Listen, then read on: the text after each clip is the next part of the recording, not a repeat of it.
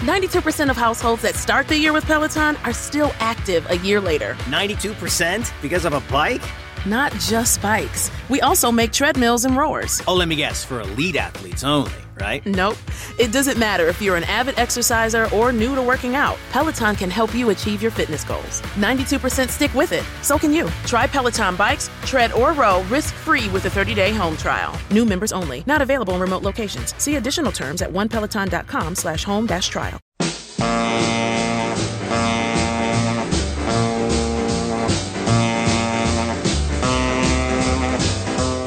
Welcome to Let It Roll, the podcast about how and why popular music happens, hosted by Nate Wilcox. Follow the Let It Roll podcast on Twitter at Let It Rollcast, and check out our website at letitrollpodcast.com. Let It Roll is a Pantheon podcast, and you can listen to all the other great Pantheon podcasts at www.pantheonpodcasts.com. Today, Nate welcomes back Susan Whitall to discuss her book, Women of Motown, an Oral History. Nate and Susan talk about the competitive yet familial atmosphere nurtured by Motown patriarch Berry Gordy, the backstage rivalry between Diana Ross and virtually every other woman at Motown, and much more. Pop in those earbuds and enjoy.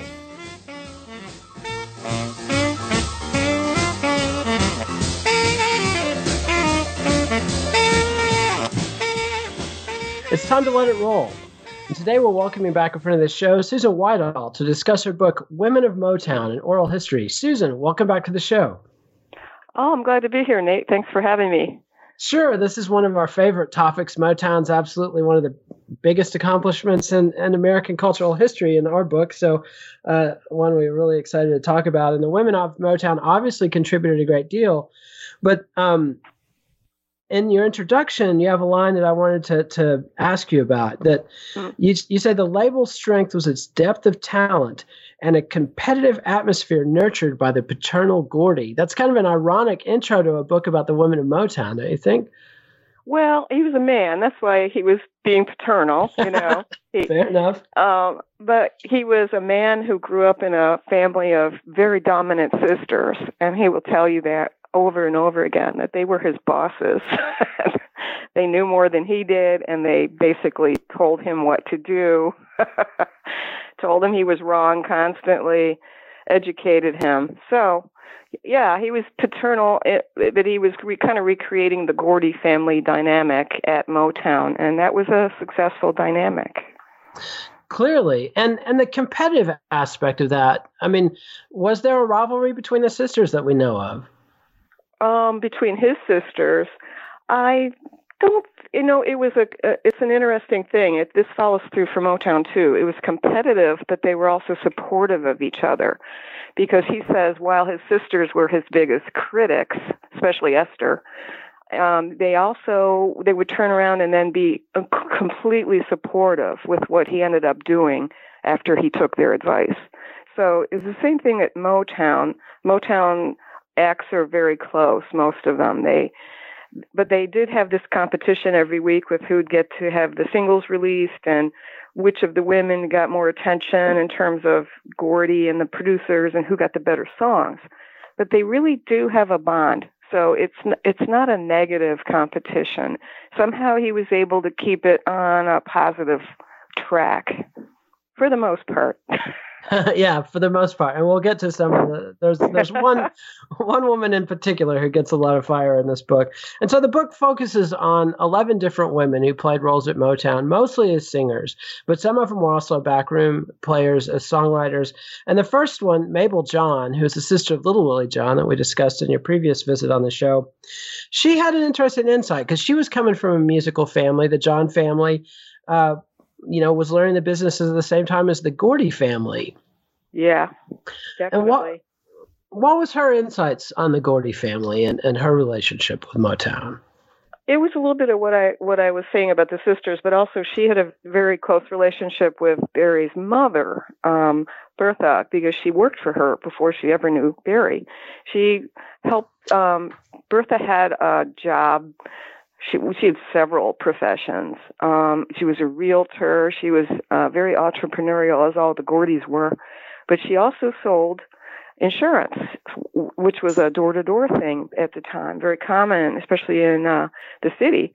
So Mabel would go along as a high school girl with her and help her out with clerical things and also learn the business. And she really picked up this entrepreneurial spirit that the Gordys had. And she could see later on when she got into contact again with Barry's mother, and Barry's mother said, "Hey, you got to contact my son. He might be able to take you somewhere on this musical journey you seem to want to do." And it was a very fruitful relationship, even though for the first several years he didn't record her, but he was coaching her, and she was driving him around town because, of course, famously, he never drove. So she would drive him around town in her boyfriend's car.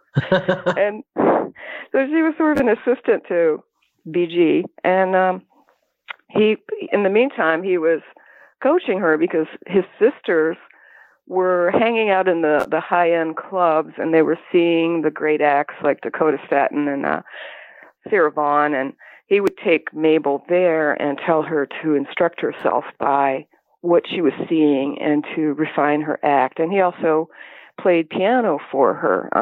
She would do live gigs before he was recording her.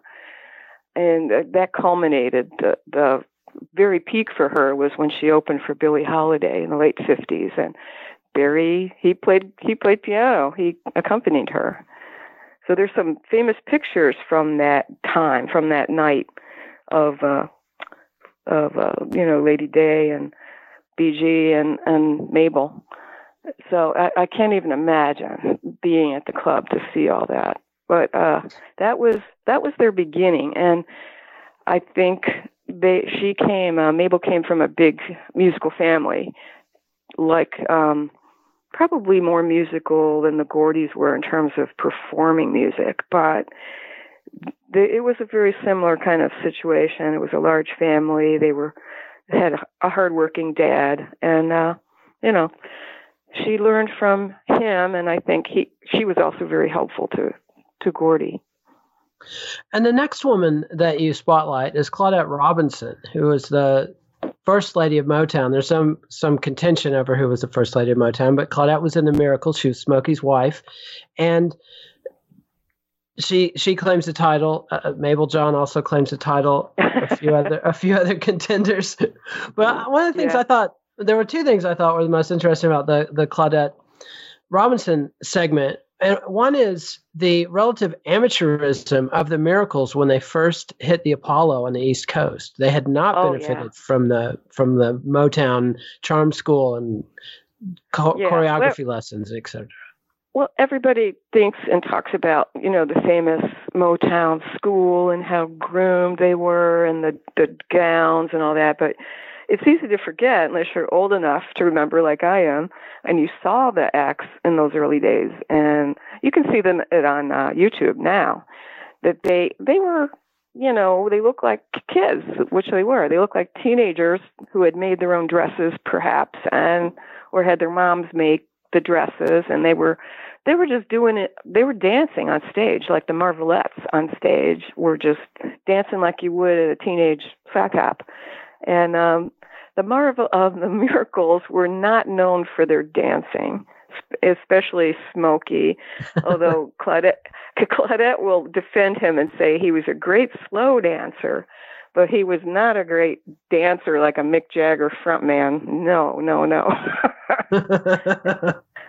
And Gordy likes to tell the story of how one time they weren't going over well at the Apollo, and Smokey was desperate to entertain the audience, so he just started dancing and flailing away, and that was even worse. So now Claudette, when I told her that, she claimed not to remember that, but judicious memory.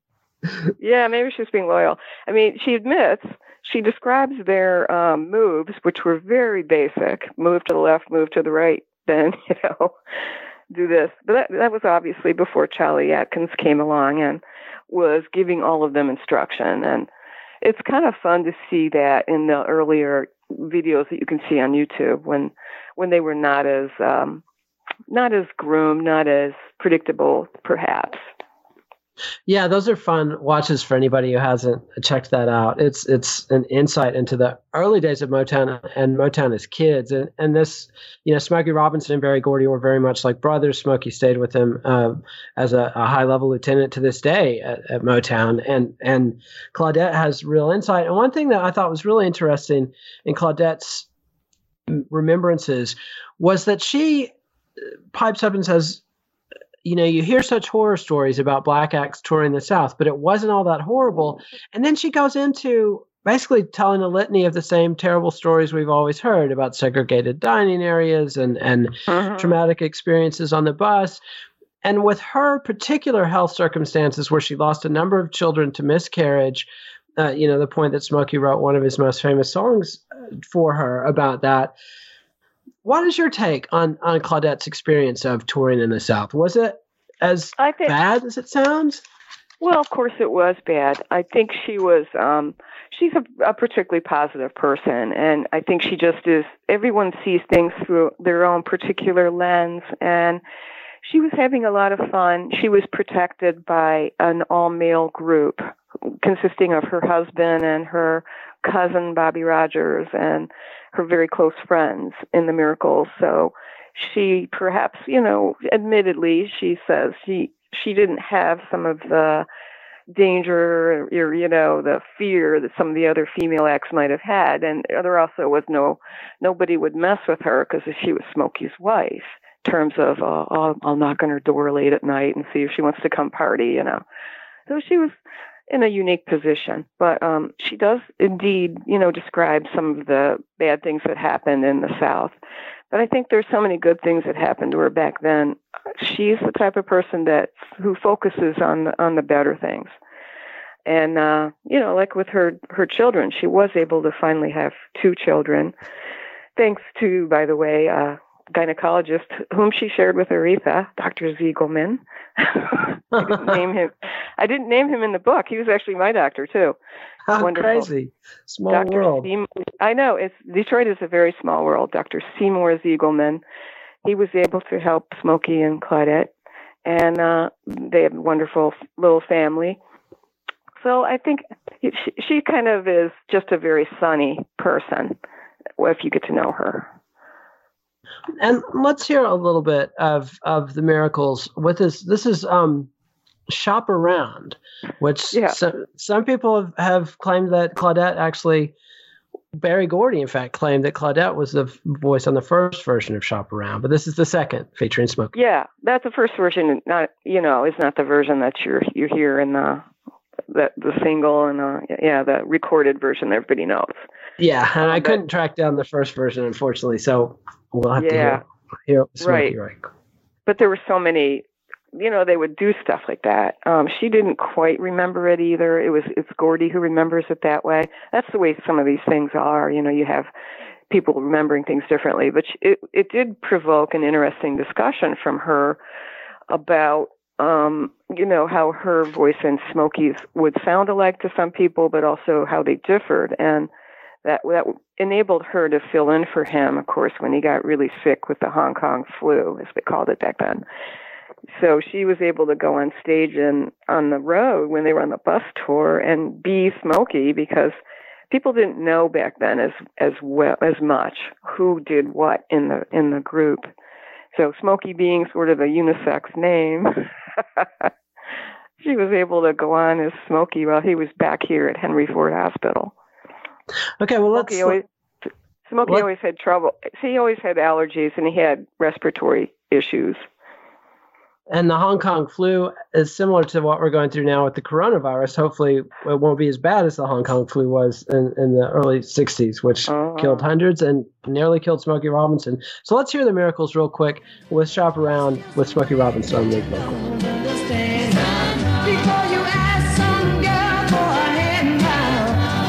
Freedom for as long as you can now. My mama told me you better shop around. Oh yeah, you better shop around. Shop around. There's some things that I want you to know now. I tell the sure the wind's gonna blow now.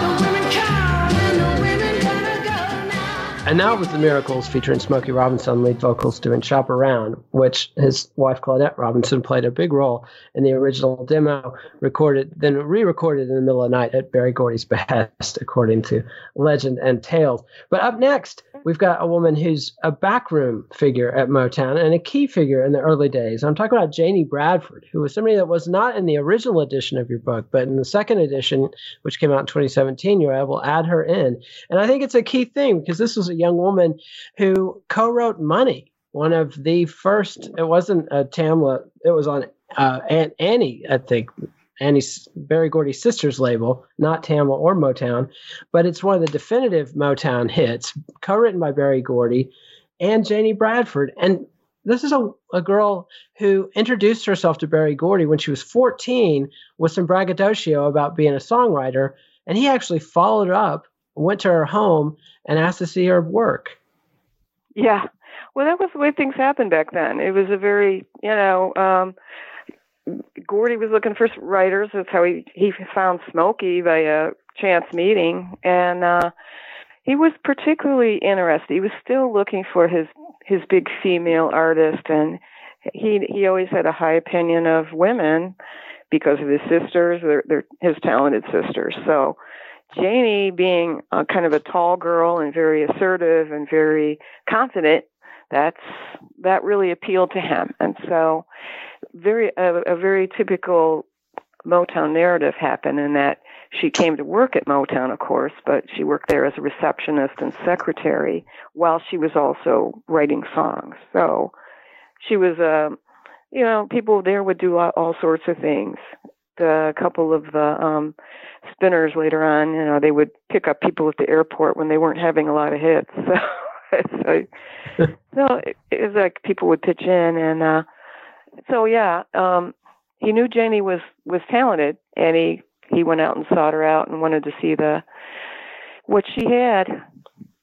And I thought one quote from her was pretty interesting. She said that he would work a lot, and he being Berry Gordy, with the writers in the beginning, but after the second year, you were kind of on your own. Oh, yeah. Yeah, he wanted to get you going, and then he was on to the next thing. It was partly, short attention span. But he had stuff to do. He had other people to figure out, and he could not be babying you all the way through. He'd bring you on, and it was such a creative atmosphere, too, that if you had what it takes, you would be able to hit the ground running and find people to work with, and you would do well. You didn't need him constantly hovering. Now, in that early time period, he actually played piano on Money, so he was very connected with all of the recording sessions, and his hands were on the controls for a lot of those recording sessions. He had learned how to produce, how to engineer, watching people over at United Sound here in Detroit before Motown had its own recording studio. He watched a lot of jazz producers and people like that, Little Willie John sessions over there. So Berry was involved very personally, but as far as the writing goes, you were kind of on your own. You had to, as Janie did, you had to find someone to write with. You had to just pitch in, or you would kind of be left behind. And the next figure that we cover in the book, Mary Wells, is kind of a two-part segue. First, she's an artist that was unsuccessful under Berry Gordy's direction, but when Smokey Robinson took over and steered her away from what you call the funky wail of the blues that Berry Gordy had been giving Mary Wells, and gave her a real pop touch. Yeah. He hadn't quite given up on the bluesy thing, which he tried with Mabel John, and it just didn't work. She sounded too worldly, too womanly for what Motown was doing. And it wasn't a direction that he took Motown on. It was really the market determined who was going to be successful. And the teenage market wanted younger, more girlish voices. It was the height of the girl group era, which was, the Marvelettes helped kick off in 1961, way back then. But they wanted these younger sounding voices, not a womanly voice talking about love gone bad and her man done her wrong, But he was still with Mary. He took her with Mabel John to New York and had that earlier session where he worked her so hard, her voice was all scratchy and she's screaming. It's hard for me to hear Mary at that point because the Mary I grew up with is the softer, sweeter, smoky produced Mary Wells, which I think was genius. He knew what to do with her. And that was exactly what the teenage market wanted. When we heard My Guy, oh my God, that was a perfect song. Absolutely. And kind of the tragedy of Mary Wells is that she was one of the first stars to be produced at Motown, but also one of the first to leave Motown. And a lot of the people discussing her in this oral history blame her bad choices in men and a domineering husband. Well, when you have a husband who doesn't know how to read or write music, but he insists on it and conducting your band, I mean, this is a Motown band, so there are a lot of funk brothers in there, even though they were on the road at the Apollo. When he's conducting this band and he, in the middle of a ballad, he does a backflip. Come on. Mickey Stevenson, who was one of the toughest guys at Motown, he was the A&R director, of course, and he was a street guy from the east side of Detroit, as he'll tell you many times. He could have stopped that. He could have nipped it right in the bud, but Berry Gordy told him, no, leave it alone. That's her husband. Like he had this respect for the institution of marriage, I guess. I don't know. That's her husband, so you can't interfere with that. So he let him do all this silly stuff. This was Mary's first husband. And, you know, if there was a bad decision to be made on her career, that guy would make it, unfortunately. And he did. And he did. When she turned 21, they renegotiated, and she infamously left Motown. But kind of the bitterest pill to swallow from reading this is apparently Berry Gordy reassigned her royalties from the songs that she had co-written on her singles and albums, costing her a lot of money. That's according to, you know, several of her colleagues, and I think Joyce Moore. But that, you know, with an oral history like this, you have to take a lot with a grain of salt, and you have to, like, you know, research what other people say. And it's clear that her husband wanted her away from Motown. She was such a big star at that point. I think he was convinced, or he convinced her, that it wasn't Motown's doing, it was her, and that they could translate this anywhere. They could take her anywhere and the same thing would happen. And that wasn't the case, because at Motown, she had everything done for her. She had this wonderful backup. Whether it was songwriter, producers, crafting the perfect material for her, they were too involved in your life, perhaps. But the upside of that was it wasn't like a New York or LA record company where you were on your own basically, except for, okay, come on in and record, and bam, let's see if it hits. If it doesn't, we don't want to see you. And let's hear a little bit of Mary Wells. This is one written by Smokey Robinson. You Beat Me to the Punch.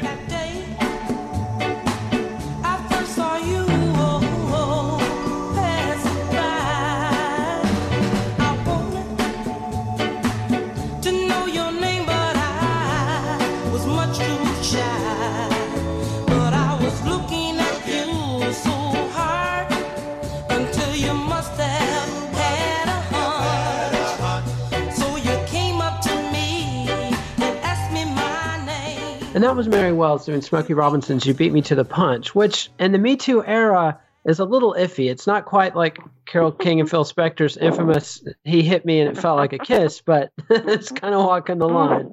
Well, yeah. Oh, yeah. And then the next group up is the Marvelettes. And you know, the Marvelettes, I think, get overlooked between the Miracles and the Supremes. And one thing that I had been oblivious to, despite reading, you know, a good half dozen Motown books and multiple documentaries, is that they were, quote unquote, suburban hicks from Inkster. Yeah. It's sort of a Detroit thing that people out of town don't understand or don't care about, perhaps. But it was definitely an interesting dynamic, yeah, because you'd have the slicker, more sophisticated Detroit artists, people who lived here, whether they were born in the South or not. went to high school here. And Inkster, most of the suburbs that were that far from Detroit at that point, they're almost exurbs, as far as that goes. They were a lot more rustic than they are today. Not as many people, not as many businesses, whatever. And yeah, they were considered hicks. It's like, where are you from? Inkster? What? How long does it take to drive out there? And they didn't have the hip nightclubs and things like that. You had to drive into the city for that. So they felt a little behind. But, on the other end, they brought their own song with them, and not a lot of girl groups were doing that at the time. And it wasn't just any song. Yeah, Please Mr. Postman. So that was huge to bring a song of that quality, and that, of course, that ended up just putting Motown on the map and actually making them enough money that they could invest in the other acts and actually get off the ground, pay some bills, go into the black, perhaps for the first time.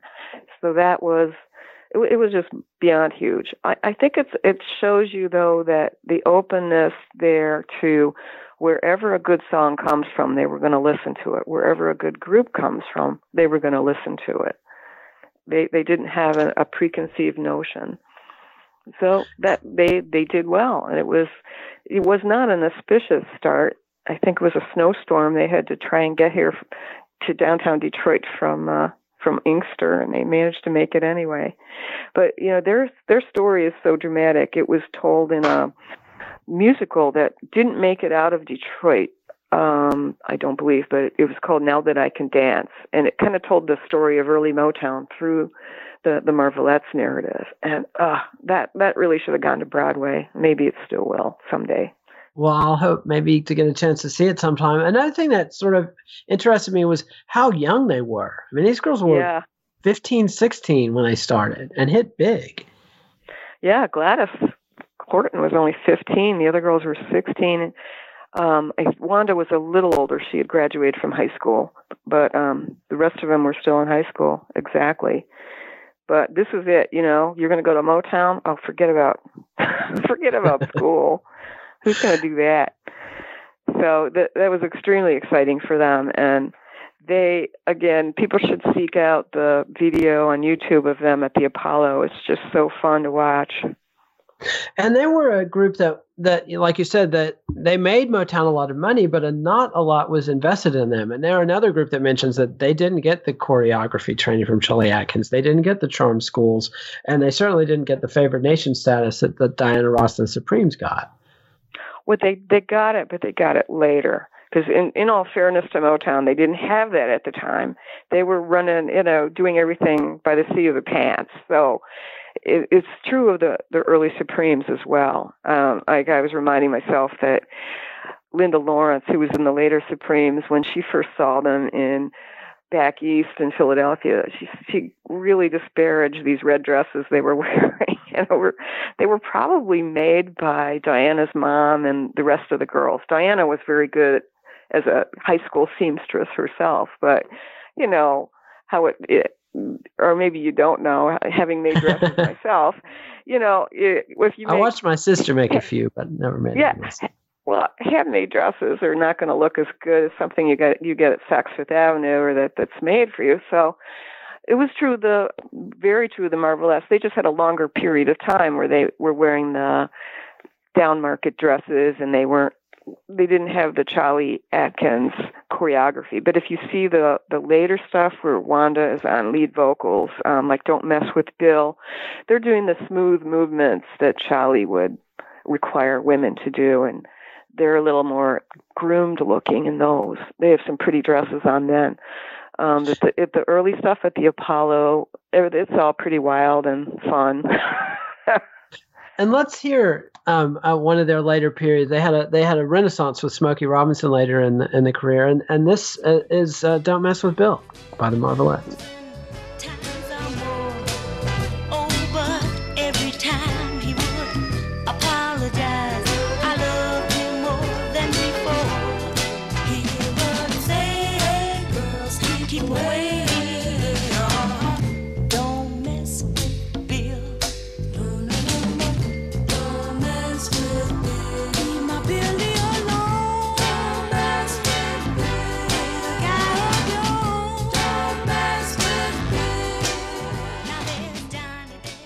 And that was Smokey Robinson's Don't Mess With Bill, performed by the Marvelettes. I hadn't intended to turn this into a Smokey Robinson special, but here we are. Yeah. Up next, though, we've got Martha Reeves, or Martha and the Vandellas. And this is a classic Motown story. This is yet again a very assertive young woman who inserted herself into the Motown office as a secretary with ambitions to be a singer. And she gets her big break doing a demo for Mickey Stevenson, for whom she worked, of a song that he had intended for Kim Weston originally. Oh, yeah. And he was romantically involved and then married with Kim. So Kim was in his house when she heard Mickey and a couple other guys, I think Ivy, they were up in the attic and they were like writing the song, and she's like, "What is that? I've got to have that." And Mickey didn't intend it for Martha. Martha was just doing the demo for him. But Martha, being very intense and ambitious, she just gave it her all. She sang the heck out of that song. So once she did it, Mickey was like, "Oh, no, you're doing the song. We're not going to give it to anybody else." So it wasn't intentional on his part to take it away from Kim. But it's just the way it worked out. As Mickey describes many times, that's the way it was at Motown. If somebody really owned a song, then you step back and say, let them have it for now. Of course, the other thing in Motown, they would eventually record almost everybody on a song. So you get your shot eventually. You might not have the big hit. And I'm not sure that anybody tried with Dancing in the Street. That was Martha. That was her song.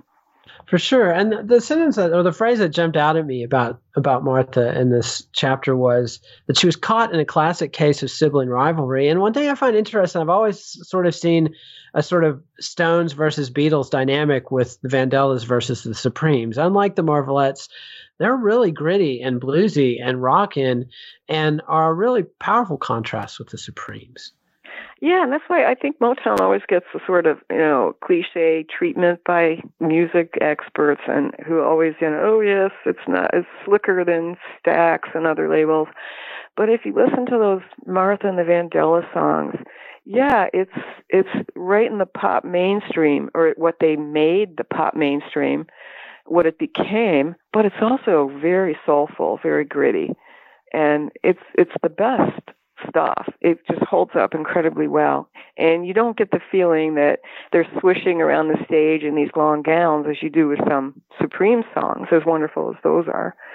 In this case, she's getting down. She's on the stage at the Fox Theater, and the first 10 rows are going crazy. You can just see it. And she had that grit, and it came a little bit from church.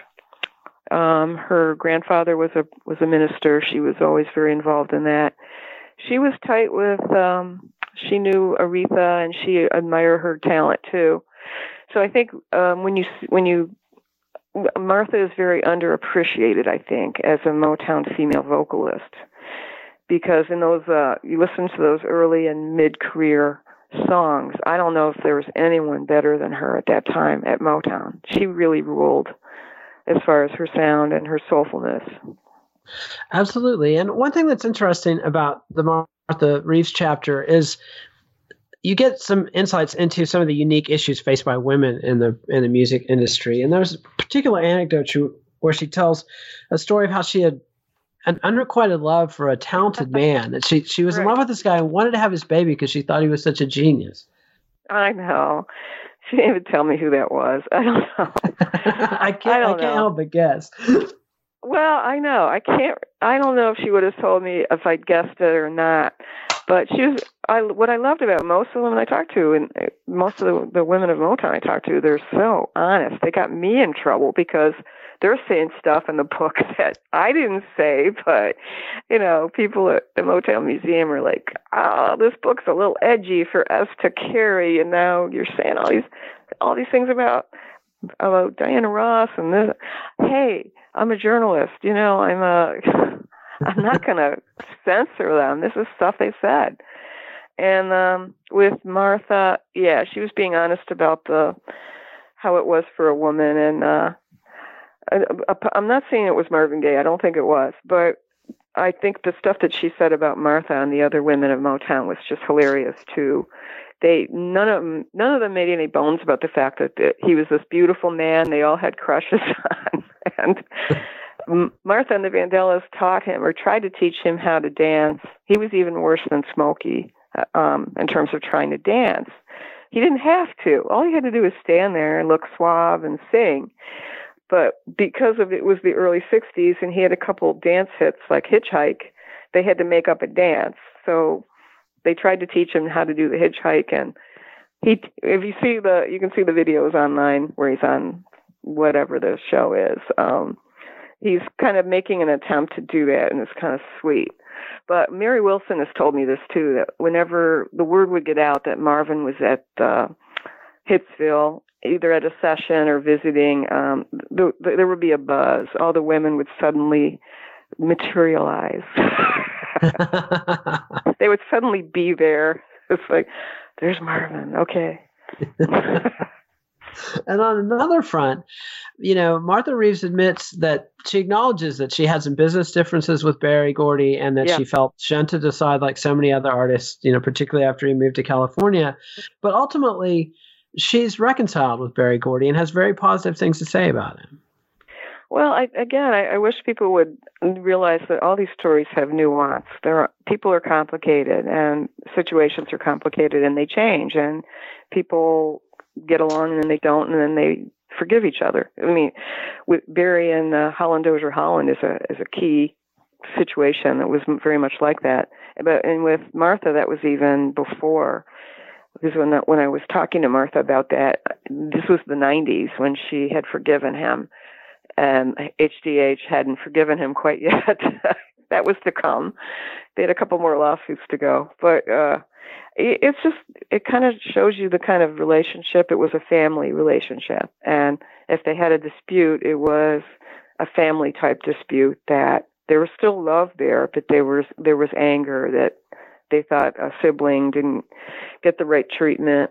And but in the end, she realized how much she had gotten from Motown. And Motown set her up, as they did all of their artists, to have a career post-Motown, to have a live career, to be able to present yourself in a nightclub or on the stage in a play. And that's huge, because how long is your recording career, really? It's not going to be that long. You've got to have this long post-recording career where you're presenting your hits, where you can give a good show and not be amateurish.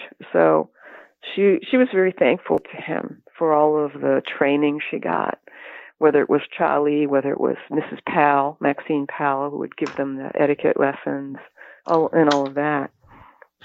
And that's the thing that multiple women speaking in this book emphasize, is that Gordy wasn't looking for quick hits and gimmicks. He was building artists. Mm-hmm.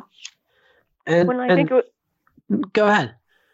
I think it's because, he came up in the 50s in Detroit when he was going to see all of these very smooth, polished female jazz singers that he just idolized. He was a jazz guy from the get-go. He just couldn't make a go of it with a jazz record store. He failed miserably because that's not what most people wanted to buy. That's why he had to go into R&B, into pop. But so he really desperately wanted another Billie Holiday. He wanted someone that smooth. So all of his female acts, this is the early 60s, it was thought that to be accepted into the broader show business world, you had to be able to play the Copacabana. You had to be able to play for adults, not just the teenage market. So he was looking that broadly at his acts, that he wanted them to be able to cross over and not just be, the teenage sensation. So it worked with a lot of them. It did, and the next chapter is chapter 7, Lucky 7, about the Supremes, who are the ultimate artists that Berry Gordy molded. Diana Ross goes on to play Billie Holiday in a movie he produces. The Supremes headline the Copacabana. But you make it very clear that this isn't a Pygmalion story, that Diana Ross was hell-bent on molding her own persona. She was a character. when you look back at when I talked to people who knew her in high school, and she went to Cass Tech here in Detroit, which is where all of the strivers go, the really smart kids who do well, and it was a magnet school that would pull in a lot of the higher achievers. And when she was there, she still stood out. Even there, she was on the swim team. She made all of her clothes. She did this and that. There was no stopping her. She was determined to make it. And it was, one of her sisters is a doctor. They were a family that was on the move, and they were going to get where they were going to get. So she was determined at Motown. Berry Gordy kept fobbing her off, saying they were too young, go away, come back when you graduate from high school. And they did. They just would not give up. Motown was famous for the front lawn and the porch. Kids all over would go and hang out on the front lawn or the porch. The songwriter Allie Willis, she was talking about how she used to do that as a teenager too. So that's what the Supremes were doing. And it was like, if we just hang out here long enough, someone's going to invite us in to clap hands on a song or something. We're going to make it. But Diana, of all of the Supremes, she had the drive, and as it turned out, she had the more unique voice, the commercial voice. She sounded like she had that breathy, young, sexy teenage thing going on. And difficult to imitate. And, the sort of standard narrative of the Supremes is the story of Flo Ballard, who's kind of the Brian Jones of Motown, the great talent who's unjustly shunned aside. But like you say, you make it very clear that Diana Ross is the one that had the unique pop appeal and the sound that couldn't be imitated, even though Flo was probably the more powerful conventional blues type singer. Right. Mary Wilson has developed a very strong R&B voice as well. As her voice with age has deepened, she's got a very sultry sound. She sounds wonderful on blues and jazz standards herself. But Diana, I think Diana is very underestimated when it comes to her voice. Granted, it was a unique voice and could be squeaky in certain keys. They knew how to, HDH, Holland Dozier Holland, knew how to lower her voice to make it more effective and more pleasing to the ear. And it's developed like Mary's with age. You'd be surprised how good Diana sounds in concert today. At her age, she sounds wonderful. I'd love to get the chance to hear that. And moving on to Kim Weston, who is another woman that had a sort of a classic chanteuse R&B jazz singer type voice, but Motown needed pop hits.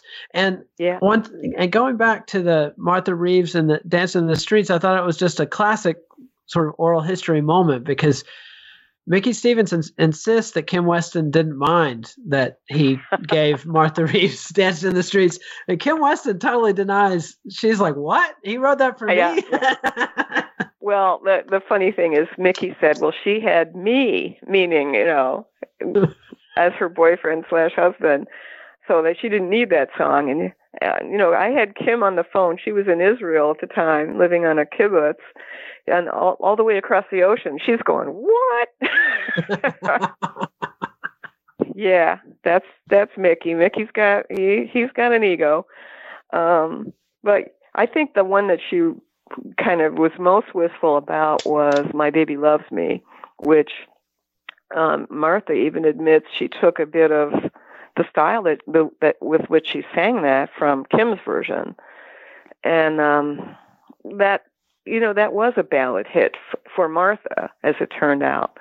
Martha already had visibility, so you could argue that, well, Kim wouldn't have been able to get the airplay that Martha did, which brings me to, they really did not. I know from Bob Green, who was the WKNR in Detroit music director, that they only would play every other song could be by a female artist. They would never play two in a row.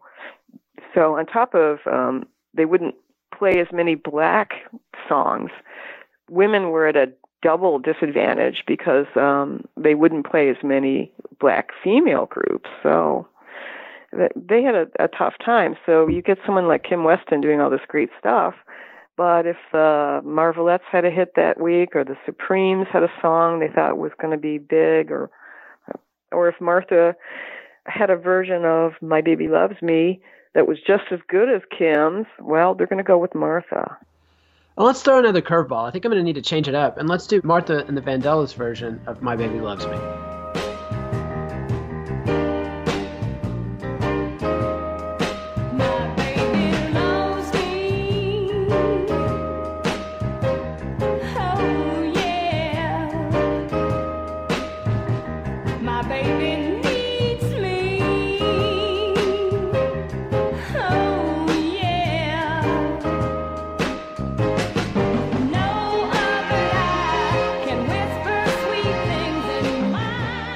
And that was Martha and the Vandellas doing My Baby Loves Me, yet another song that got away from Kim Weston. One final thing about Kim Weston that I thought was interesting was her thoughts on Marvin Gaye, with whom she had duetted multiple times. And she has almost like a fan's view of Marvin Gaye. She talks about what a gentleman he was and how professional, but then she says, and I was sad to hear that he wasn't always a gentleman in his private life. It was almost like she didn't know him at all. Oh, I think she did. I think what I took from that was that in their personal relations in the studio, because they did do all those sessions together, he was a totally different person from what she was reading about and hearing about through the grapevine when he was having all of his problems, when he was getting, deeper into drugs and having all the issues. I can see that because I think Marvin was had a very complicated persona, and I don't think he was showing that part of it at that stage of his career when he was singing with her. So I think she knew a different Marvin. That's what she was saying. And the other Marvin started coming out more when he started doing his own material, but also when he started getting more deeply into drugs, and that was an issue. And he was also, he finally made the move out to California, and she did not, as far as I know. And she worked here for the city of Detroit. So I think they weren't as in close contact anymore. So she didn't feel she knew him anymore, that new Marvin. And that's sad. And speaking of the move to California, the first California artist on Motown was a young woman, Brenda Holloway, again with this theme of an assertive young woman who introduces herself to Berry Gordy, this time decked out, despite being a pretty young teenager, in a sex bomb glamour girl dress. Yeah. Well, Brenda was quite the glamour girl. That I was telling her about that one dress that they had on display at the Motown Museum, and she remembered it absolutely. It was this little mini dress. So she was quite something, and she had to be that far away, to be out in Los Angeles and still make a loud enough noise that they would hear her back in Detroit. Hey. Although ultimately that's what she felt worked against her, that the better songs were being passed out in Detroit, and she would get everything a day late. Well, too bad, that song's already spoken for. And so they hadn't quite made the move out there. They hadn't gotten everybody out there and made it their base yet. So for her, it was a bit of a disadvantage, but she still made some lovely tracks for them. Absolutely, and established herself as a legit songwriter after leaving Motown, having several hits. Blood, Sweat, and Tears did an immense number on her. She was a great little songwriter, absolutely. And she was already doing it while she was there at Motown, obviously. So you made me so very happy, and she was very assertive. I'm sure the Diana Ross thing was kind of funny because she idolized Diana, as so many did. How could you not? But she was a tall girl. Diana was petite, and she couldn't understand how Diana kind of bossed everybody around in the backstage areas. She'd call her, she's just that little bone, she can't take my hairspray. As I recount in the book, the Shirelles kind of egged her on and like, don't let Diana do that to you. And Brenda's like, nope, I'm not going there. You can fight her. I'm not fighting her. So the Shirelles took the hairspray back and told Diana, don't do that. That's Brenda's hairspray. And that's just a classic tale of 60s womanhood, I think, fighting over the hairspray. And she also has a classic 60s tale of touring with the Beatles. I found her thoughts on the Beatles and Genius to be particularly interesting. I know. She saw genius at, of course, Motown, and that it's really interesting to read about how the Motown women interacted with the Beatles and the Stones, because the Beatles particularly just admired the girl groups at Motown so much. They really, I think the Beatles version of Please Mr. Postman is almost better than the original. And they also had crushes on them. They toured, the Beatles did, with Mary Wells, and I'm sure tried to date her. they tried all sorts of things.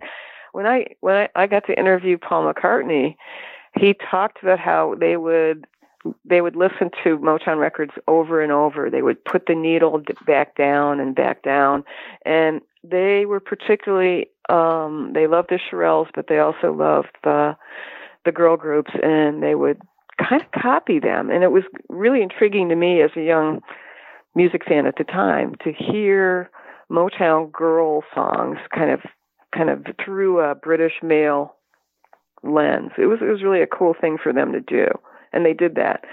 But yeah, Brenda also had insight because she toured with them and had a little bit of a, I think Ringo was trying something with her.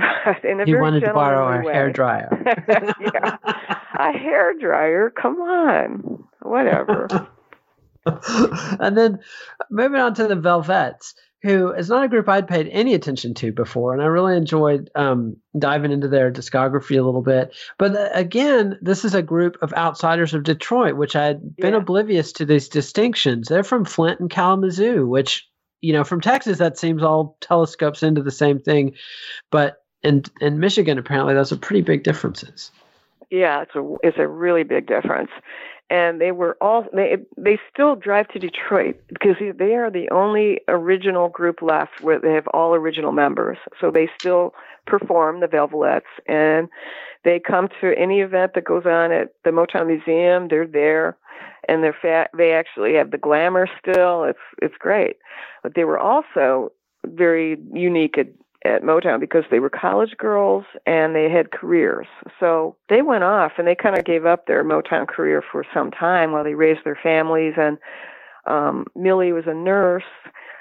Cal was, she worked for Upjohn, the big pharmaceutical company in Kalamazoo. And Bertha was a teacher for years. And they had long day jobs, careers, before they went back, and then they retired and went back into what they were doing.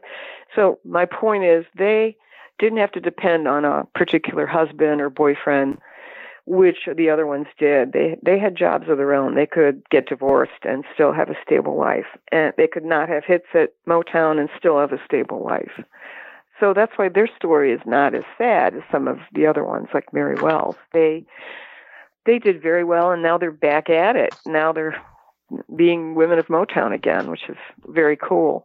And their hits, they're really saying something, got a revival when Bananarama did it. But, they really didn't get the attention maybe that the other groups did because they kind of came and went late, and they never did they never did go to California, of course. But and there's also a telling quote from Berry Gordy in there that it's a secondhand quote, but that, these were families with resources and that he didn't want to deal with the family attorneys. I didn't want those attorneys on me. Right. He was afraid of that because they did. I think they signed anyway, but he was kind of afraid of them as college girls, that they were going to come in and outsmart him. Especially their attorneys would. And that's sort of a damned if you do, damned if you don't situation where, if you come in as this waif with no resources and totally naive, you're going to be taken advantage of. But if you've got some people backing you and you've got legal support, you're going to be avoided because, you can't be taken advantage of.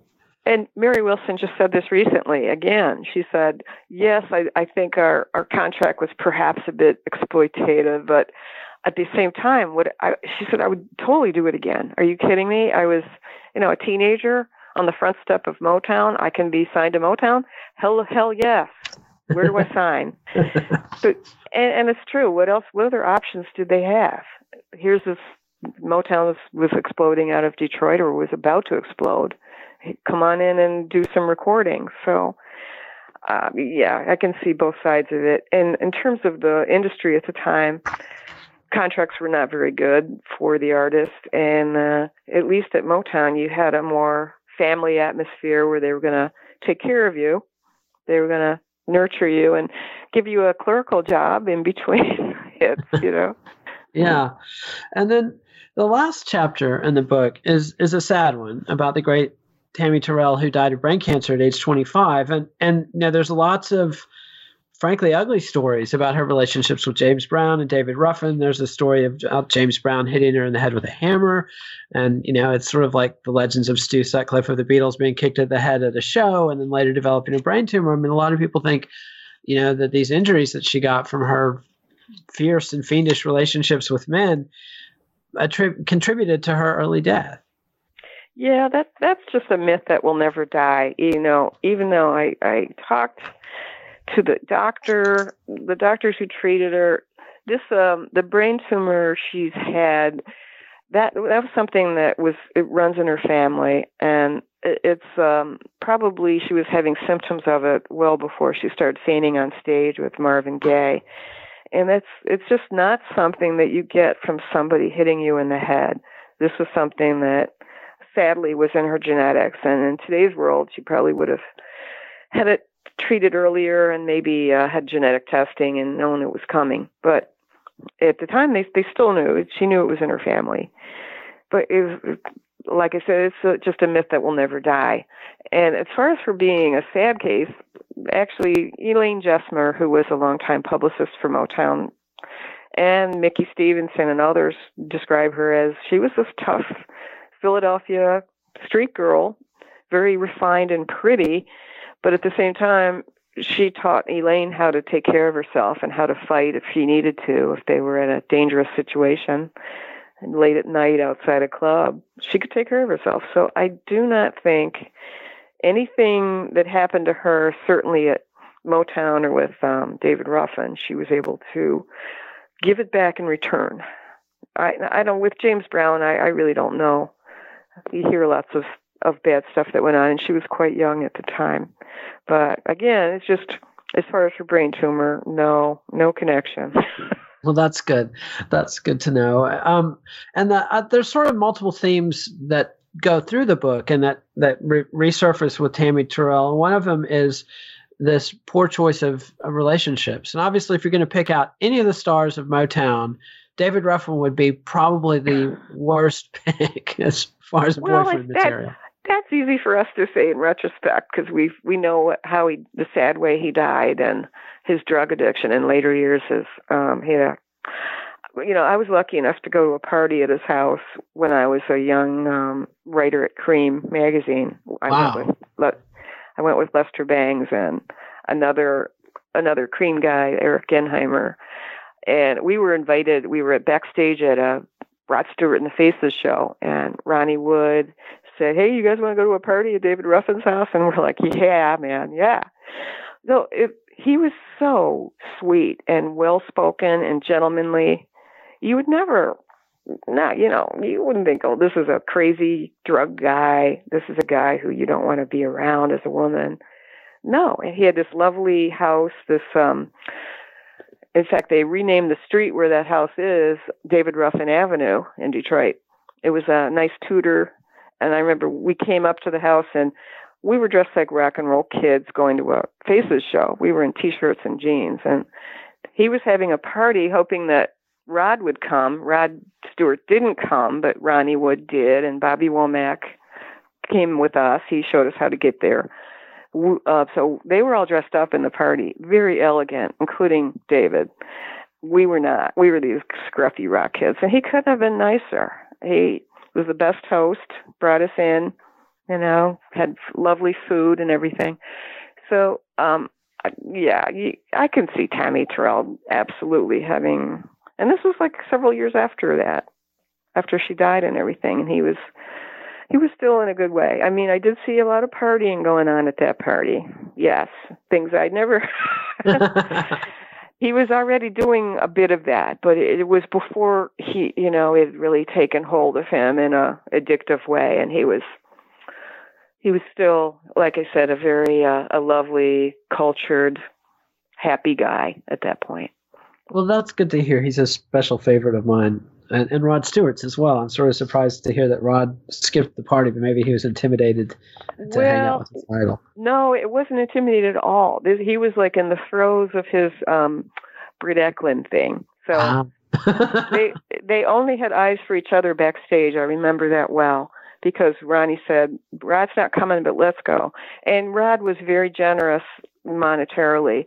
There were several gigs at Cobo where he would invite David up on stage with him. There's some pictures of that are great, that our Cream photographer took. But he kicked in a lot of money for when David sadly died, for the funeral. And Rod's always been a very generous guy when it comes to Motown and Detroit X. And that says a lot, because he's infamously cheap as a Scotsman. So, I guess. That's at least the story the other faces would tell you. But to wrap up, you have a quote in the intro that I wanted to end with, was that among the most enduring images we relate to Motown are that of the girl groups and the classic Motown diva. Mm-hmm. I mean, tell us a little bit about that. I mean, what is the ultimate legend of Motown? Is Diana Ross the imago of Motown that's going to echo through the ages when people think about Motown? I think so, because I'm, of course, a little prejudiced because I was a young girl watching Ed Sullivan, and that just made an indelible visual impression on me. And you still, when you rack up so many of those beautiful appearances of Diana and the Supremes, the dresses, the hair, the wigs, the makeup, they just looked fabulous. And what I didn't know, I wasn't analyzing at the time, they had these beautifully arranged, intricately performed by the Funk Brothers, those beautiful tracks produced by and written by Holland Dozier Holland. It was like the height of 60s pop, the ultimate expression of Motown creativity. There it was. And with the added attraction for a young girl like me of, the fashions, look at how they look. They look fabulous. So it just had everything in it. So here you had Barry's obsession with the beautiful jazz divas, the Sarah Vaughns and the Billie Holidays, and it was translated into a pop context.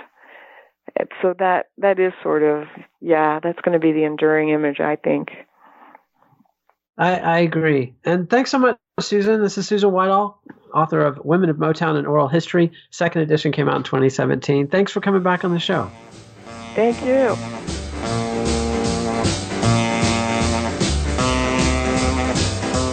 Follow the Let It Roll podcast on Twitter at Let It Rollcast, and check out our website at letitrollpodcast.com. Nate will be back next week with Ted Gioia to discuss his book, Music, A Subversive History, and the bad behavior of several paragons of classical music. Let It Roll is a Pantheon podcast, and you can listen to all the other great Pantheon podcasts at www.pantheonpodcasts.com.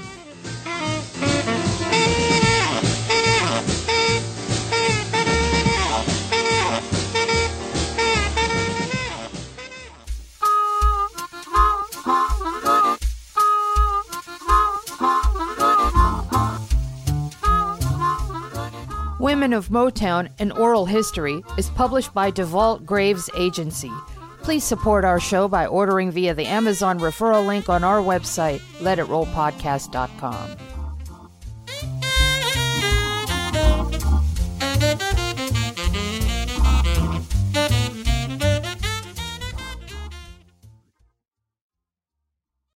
%of households that start the year with Peloton are still active a year later. 92% because of a bike? Not just bikes. We also make treadmills and rowers. Oh, let me guess, for elite athletes only, right? Nope. It doesn't matter if you're an avid exerciser or new to working out. Peloton can help you achieve your fitness goals. 92% stick with it. So can you. Try Peloton bikes, tread, or row risk-free with a 30-day home trial. New members only. Not available in remote locations. See additional terms at onepeloton.com/home-trial. It's NFL draft season, and that means it's time to start thinking about fantasy football. FantasyPoints.com features industry-leading experts and prognosticators using proprietary hand-charted data to help you score more fantasy points. FantasyPoints.com is the place to go for whatever kind of fantasy football you play. Whether you play fantasy football, daily fantasy sports, or do a little bit of everything, Fantasy Points has the meticulously researched content to guide you to victory.